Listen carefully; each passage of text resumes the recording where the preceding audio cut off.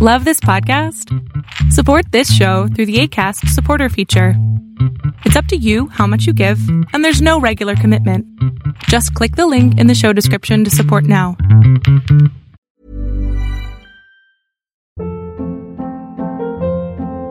Hold up. What was that? Boring. No flavor. That was as bad as those leftovers you ate all week. Keke Palmer here, and it's time to say hello to something fresh and guilt-free. Hello Fresh. Jazz up dinner with pecan-crusted chicken or garlic butter shrimp scampi. Now that's music to my mouth. Hello Fresh. Let's get this dinner party started. Discover all the delicious possibilities at hellofresh.com.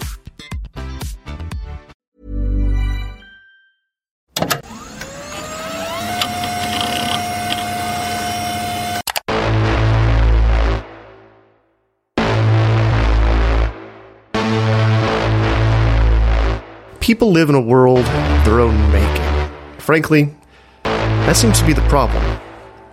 Welcome to Angry Planet.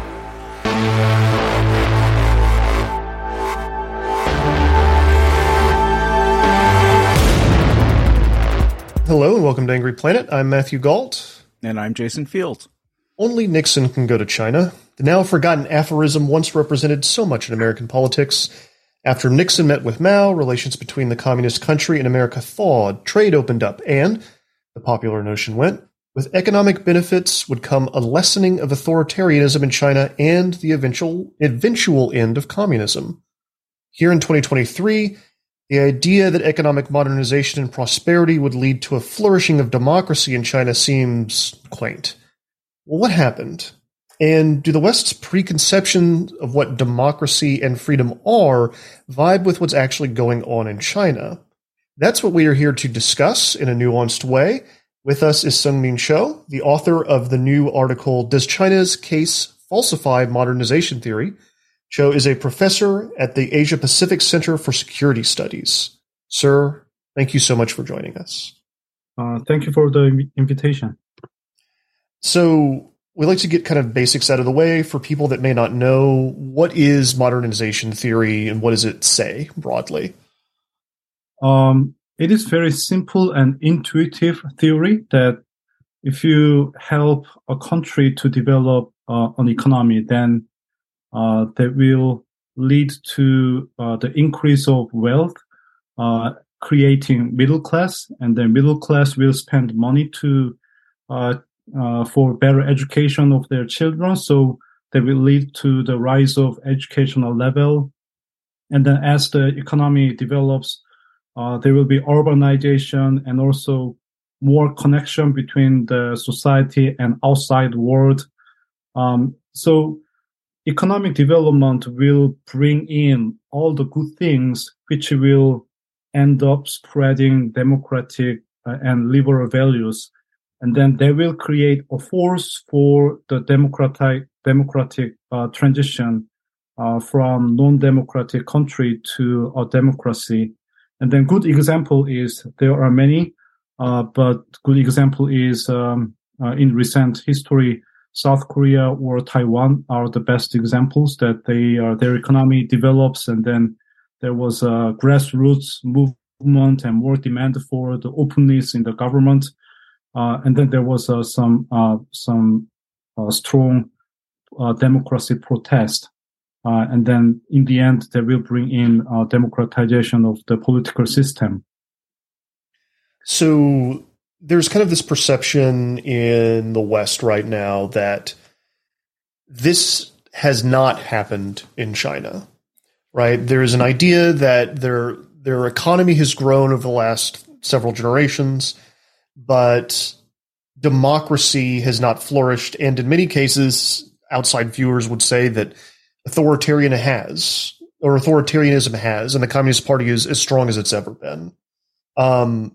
What I really liked about your article is that you kind of refute that a little, kind of, right? But it's more complicated. There's a lot going on here.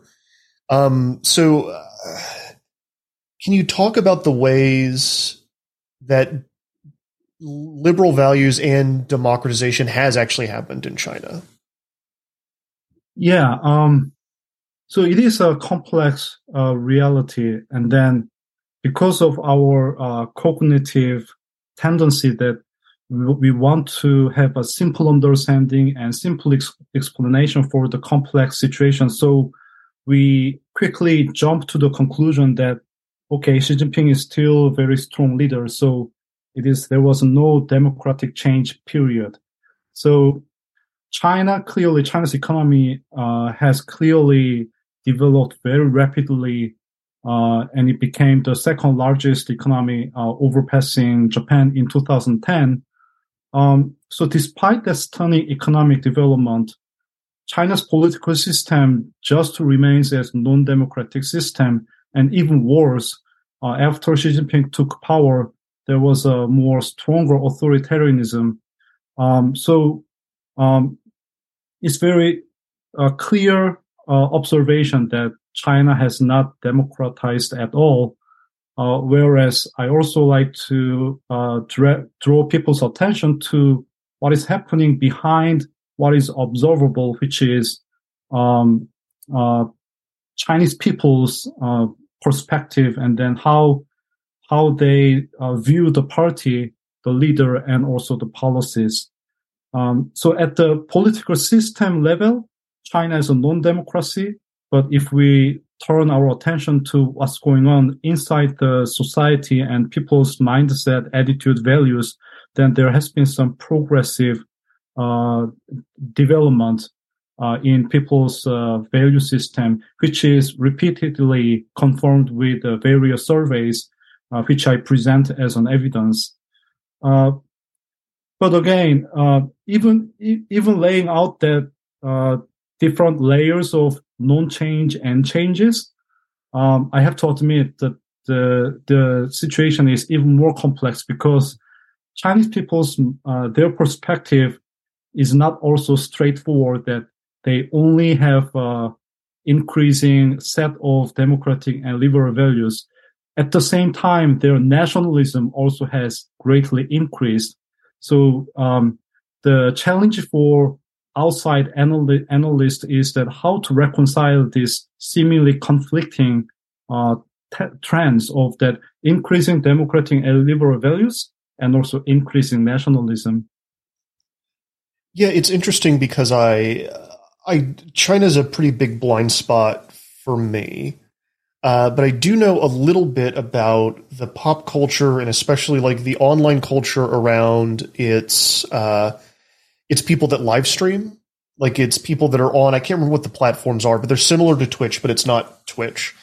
And I've talked to some of them, and I've read news reports, and I've seen documentaries, and watching that stuff, it really struck me how these are people that have what we would kind of classify as typical middle-class Western values, like they're striving for fame and fortune.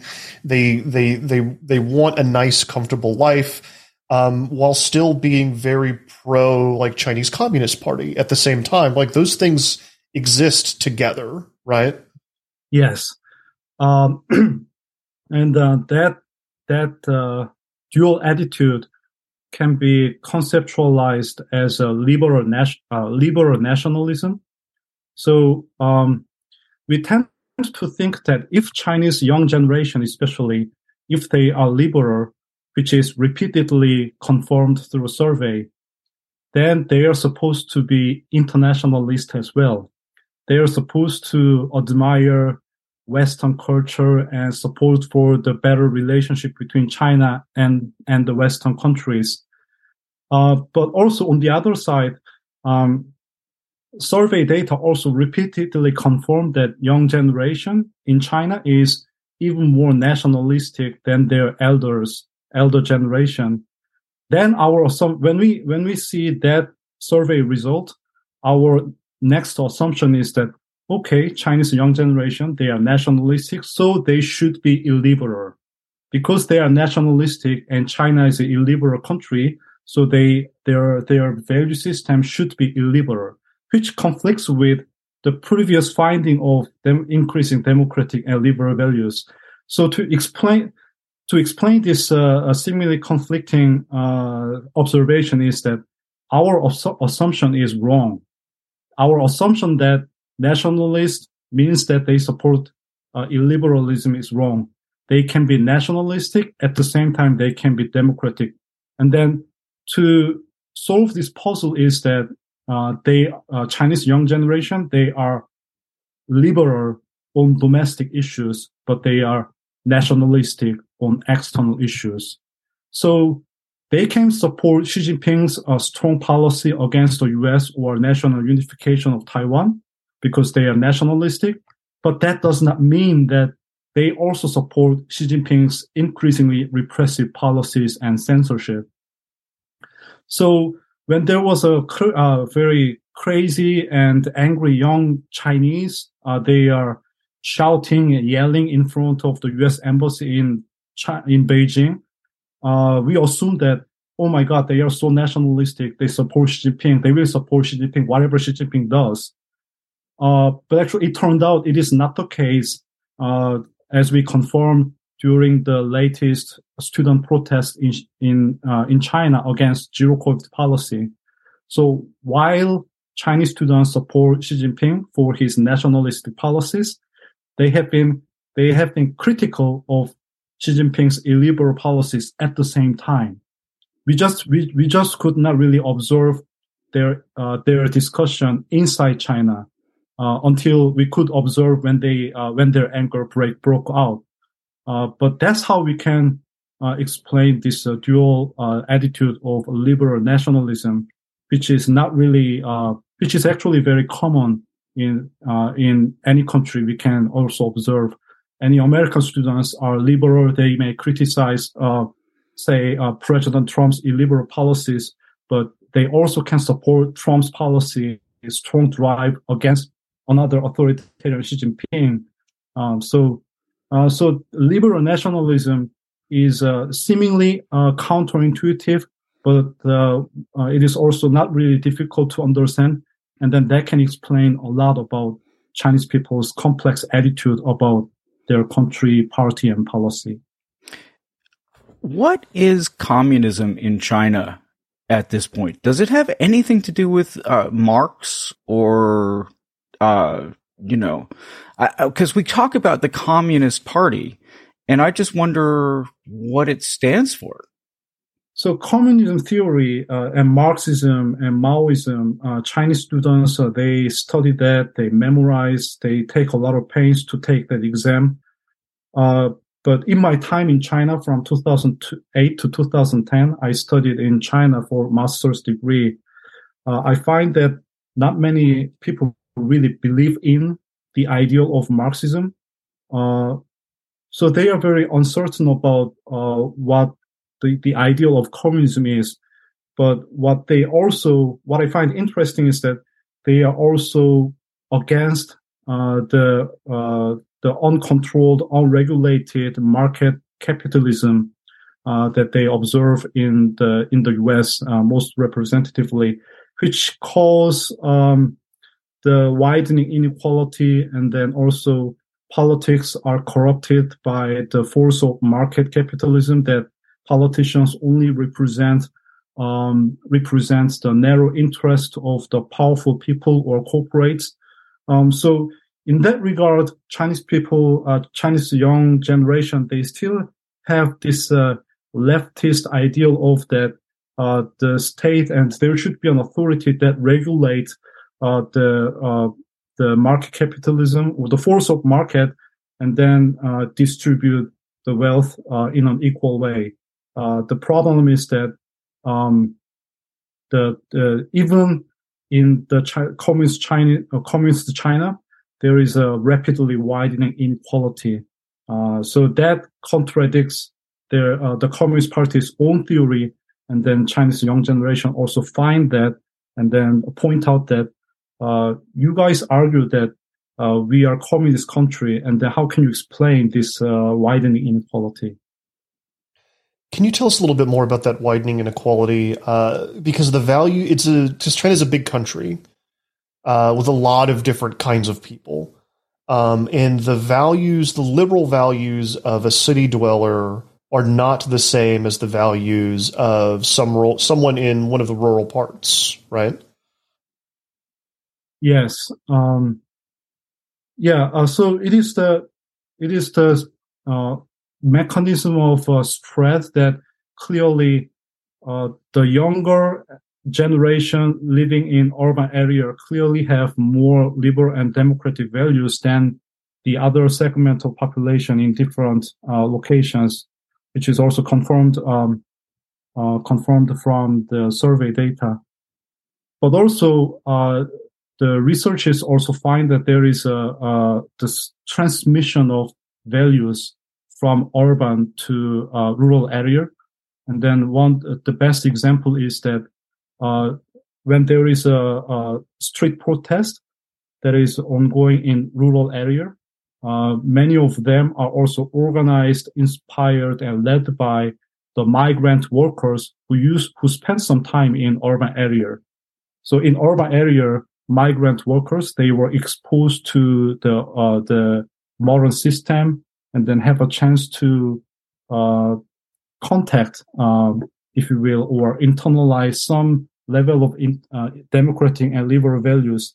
And then when they come back to their hometown, they are the ones who provide the logic and argument about their legal rights and civil rights to protect them. So there is a transmission of values from urban to rural area, and then the media that transmit this value is interestingly migrant workers. All right, Angry Planet listeners, we're going to pause there for a break. We'll be right back after this. Many of us have those stubborn pounds that seem impossible to lose, no matter how good we eat or how hard we work out. My solution is PlushCare. PlushCare is a leading telehealth provider with doctors who are there for you day and night to partner with you in your weight loss journey. They can prescribe FDA-approved weight loss medications like Wegovy and Zepbound for those who qualify. Plus, they accept most insurance plans. To get started, visit plushcare.com/weightloss. That's plushcare.com/weightloss. Quality sleep is essential. That's why the Sleep Number Smart Bed is designed for your ever-evolving sleep needs. Need a bed that's firmer or softer on either side? Helps you sleep at a comfortable temperature? Sleep Number Smart Beds let you individualize your comfort, so you sleep better together. J.D. Power ranks Sleep Number number 1 in customer satisfaction with mattresses purchased in-store. And now, save 50% on the Sleep Number Limited Edition Smart Bed for a limited time. For J.D. Power 2023 award information, visit jdpower.com/awards. Only at a Sleep Number store or sleepnumber.com.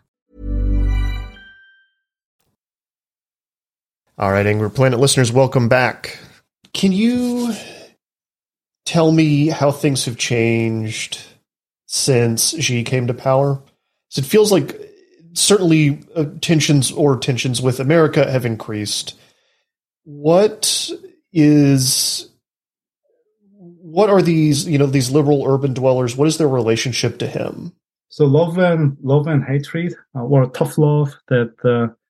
So there is a reason that why Xi Jinping has also no choice but to strengthen authoritarianism.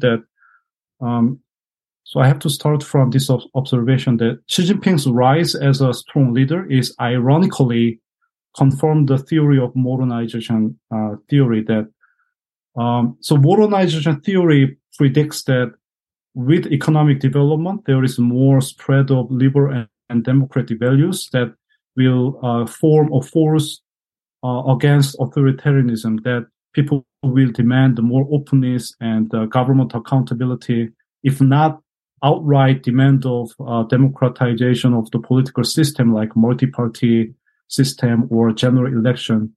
The argument didn't go that far before Xi Jinping, but there was a clear increase of all kinds of protest across the country, and also feminists, and then the Chinese post-service veterans, and just to give you some example, they form interest groups, and they start to demand their rights and protection of their rights from the state. So there are so many protests, and then also Hu Jintao and Wen Jiabao era, the Hu Wen government also allows so-called investigative journalism that as a way to control the corruption by local party officials or government officials. So the center cannot really monitor all the what's going on the province. So let journalists give them more freedom to investigate and find corruptions.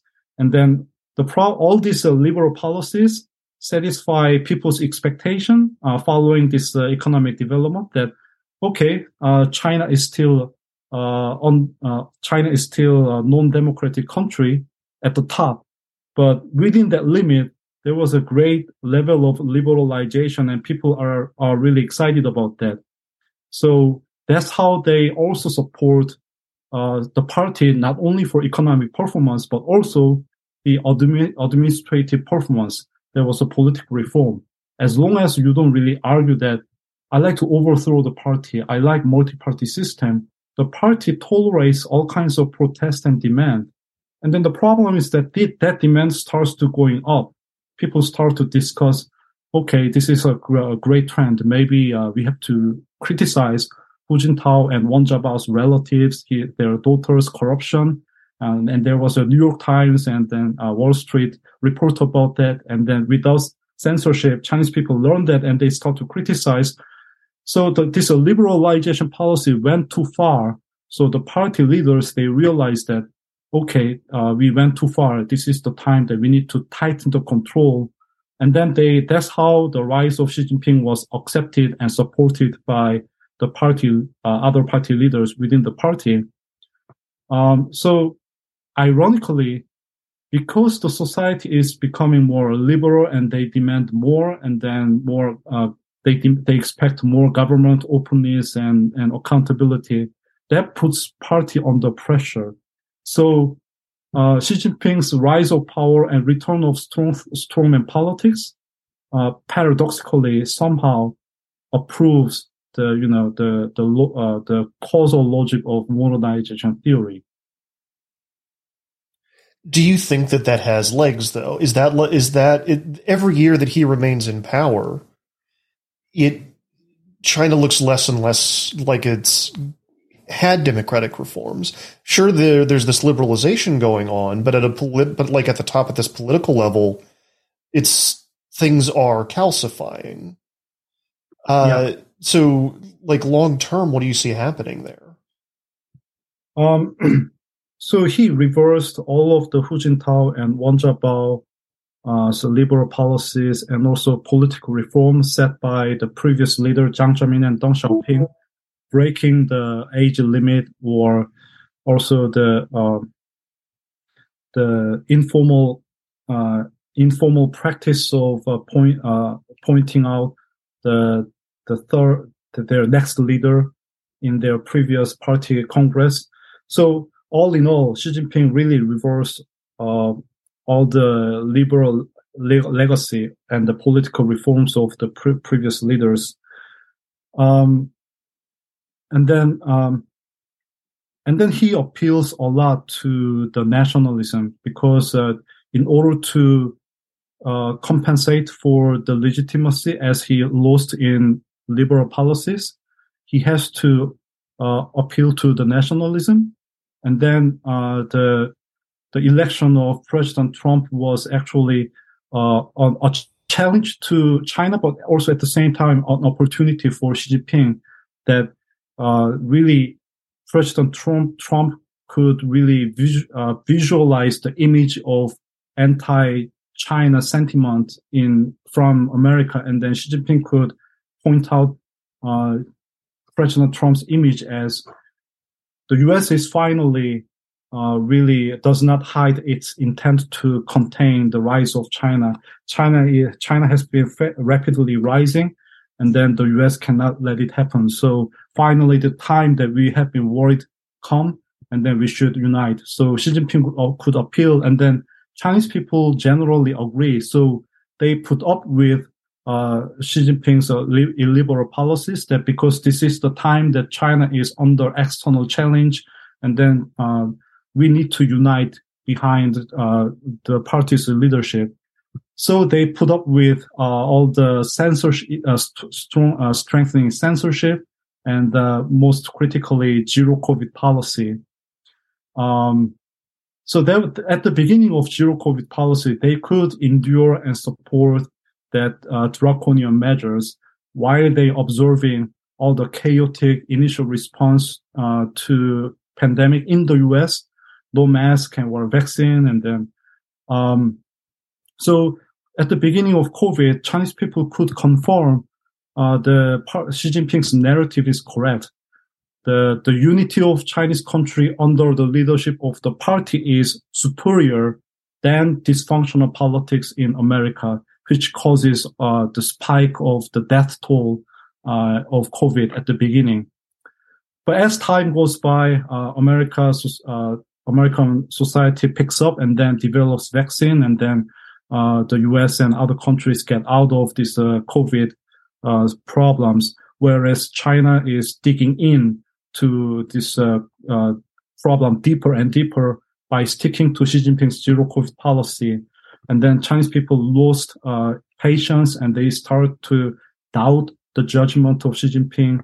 And then it erupted in the student protests in this year. So it sounds sort of like an old playbook to me, that many countries, when they have domestic issues, start to point beyond their borders to an enemy. Is there anything that you see that's particularly Chinese about what's happening, just to differentiate it from, things that have happened in the past? China's also they're not wrong, right, Jason? Like, we look at them as an enemy or a rival? Yeah, of course. True. Like we're playing the heel for them for sure, just as they're playing the heel for us. Trump certainly talked about it a lot. I would say that a lot of American military policy in the last 10 years has had an eye towards a coming conflict with China, right? It's not as if they're making it up. Right. Yeah, we've been pivoting to Asia for about 12 years now. Yeah. What do you think Western analysts get wrong? So I think a Western analyst focus too much on the power of Xi Jinping, that they lost sight of Chinese people's thinking, their perspective behind that, and then also lost interest in what impact they will bring in the elite politics, which is also a big question to myself. So after the end of the 20th Party Congress, Xi Jinping clearly solidified his power base by filling all the Politburo standing committee with his loyalists. And then many analysts predict that, okay, Xi Jinping clearly consolidates his power, not conceding any seats to other faction by removing Wang Yang or Li Keqiang. And then that means that Xi Jinping will stick to his policy of zero COVID policy, wolf warrior policy, and he will double down on his policy to emphasize political and ideological control over the economic performance. But it didn't take long for Chinese people to be upset about non-change, and then young generation especially, they come out to street to express their opposition against zero COVID policy. So it is easy to write down what they observe on the surface, which is Xi Jinping's ever strengthening power.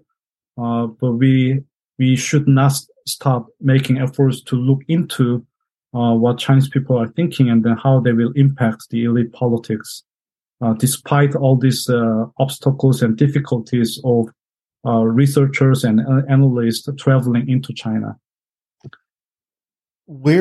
How can people do that now? Like, what are and there's such a huge language barrier. I mean, I guess experts hopefully would speak or read some of the languages, but like, where do you think they should look? Where are the places that they should be going and talking to people? Well, despite this barrier for physical traveling, still the online survey is possible. That's how foreign researchers are still conducting a survey. But the difficulty is that through online survey, there will be more censorship. So you cannot really ask you can only touch upon very questions that are not very deep. And also you cannot really conduct an in-depth interview. But then again, through online and email, still researchers collaborate with Chinese scholars to gather data on people's opinion on something, on the subject, which is now the problem that under Xi Jinping, and then this online communication is under very tight surveillance.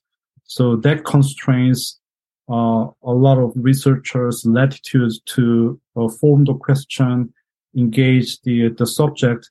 But despite that, that's the only way that people outside experts can try to get some perspective from inside. Do you think?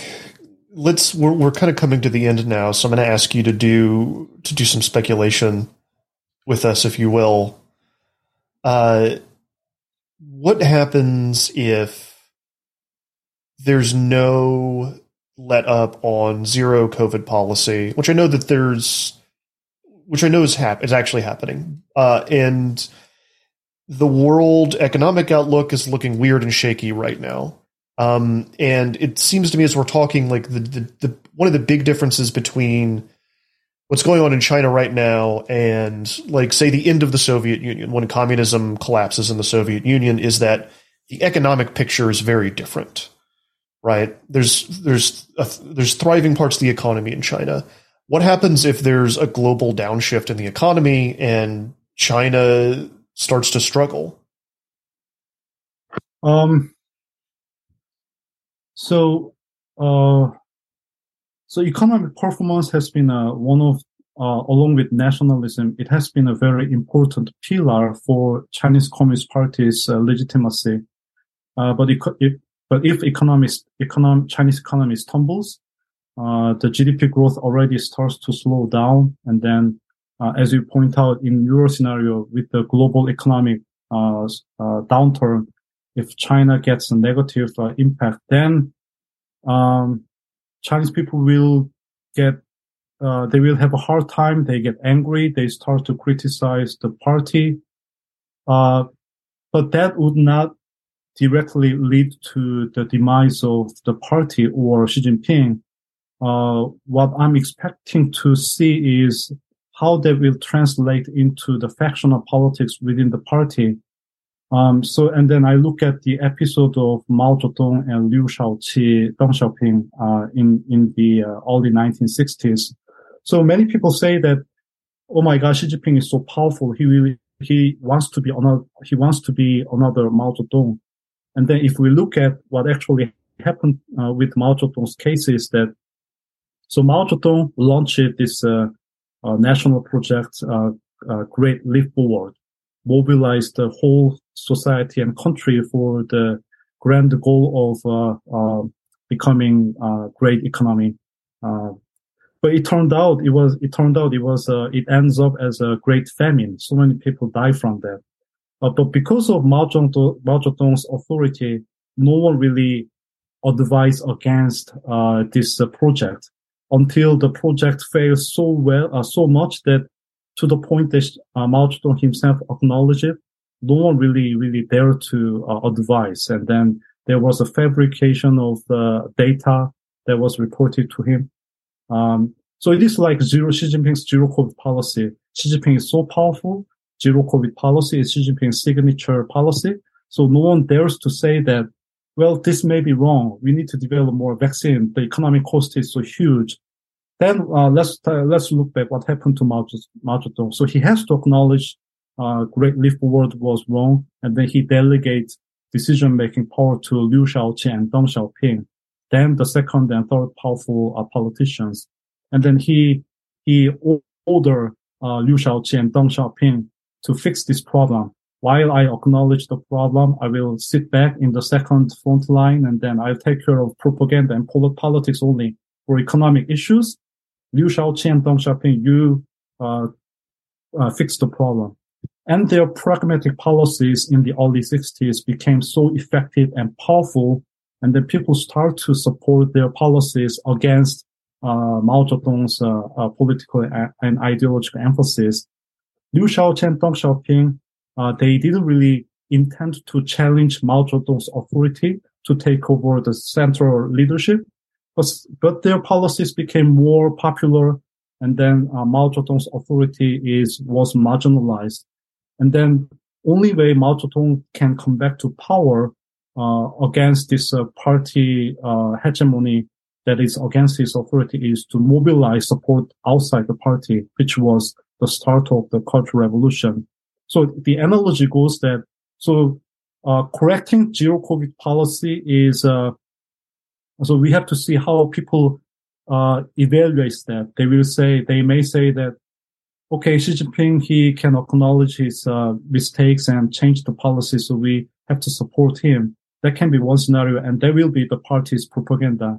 But also, some people question that, okay, zero COVID policy was wrong, despite it was Xi Jinping's signature policy. So many people sacrificed for this ineffective, wrong policy for such a long time. And then that may be the beginning of people's criticizing Xi Jinping within the party. And then we have to see how they will turn into a factional strife that Deng Xiaoping and Liu Shaoqi also were the loyalists of Mao Zedong. But that does not really prevent the division within the party and then the formation of faction among Mao Zedong's loyalists. So we cannot just conclude that, okay, the Politburo Standing Committee is filled with all Xi Jinping's loyalists, so there will be no factional strife at all. We cannot really conclude that. The factional strife can still spontaneously arise within the groups of Xi Jinping's loyalists, but that's really hard to predict. Just one possibility. Sir, thank you so much for coming on to Angry Planet and walking us through all of this. Thank you. Thank you.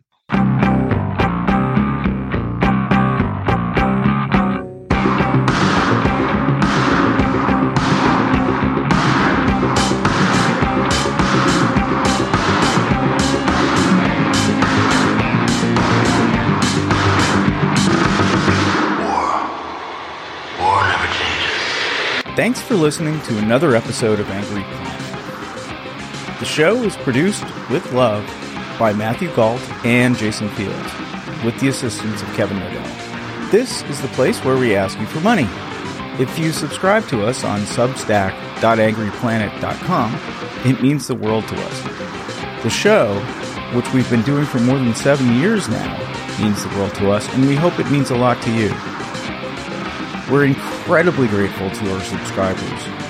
Please feel free to ask us questions, suggest show ideas, or just say hi. $9 a month may sound like a big ask, but it helps us to do the show on top of everything else that we do. We'd love to make Angry Planet a full-time gig and bring you a lot more content. If we get enough subscriptions, that's exactly what we'll do. But even if you don't subscribe, we're grateful that you listen. Many of you have been listening since the beginning, and seriously, that makes it worth doing the show. Thank you for listening, and look for another episode next week. Stay safe.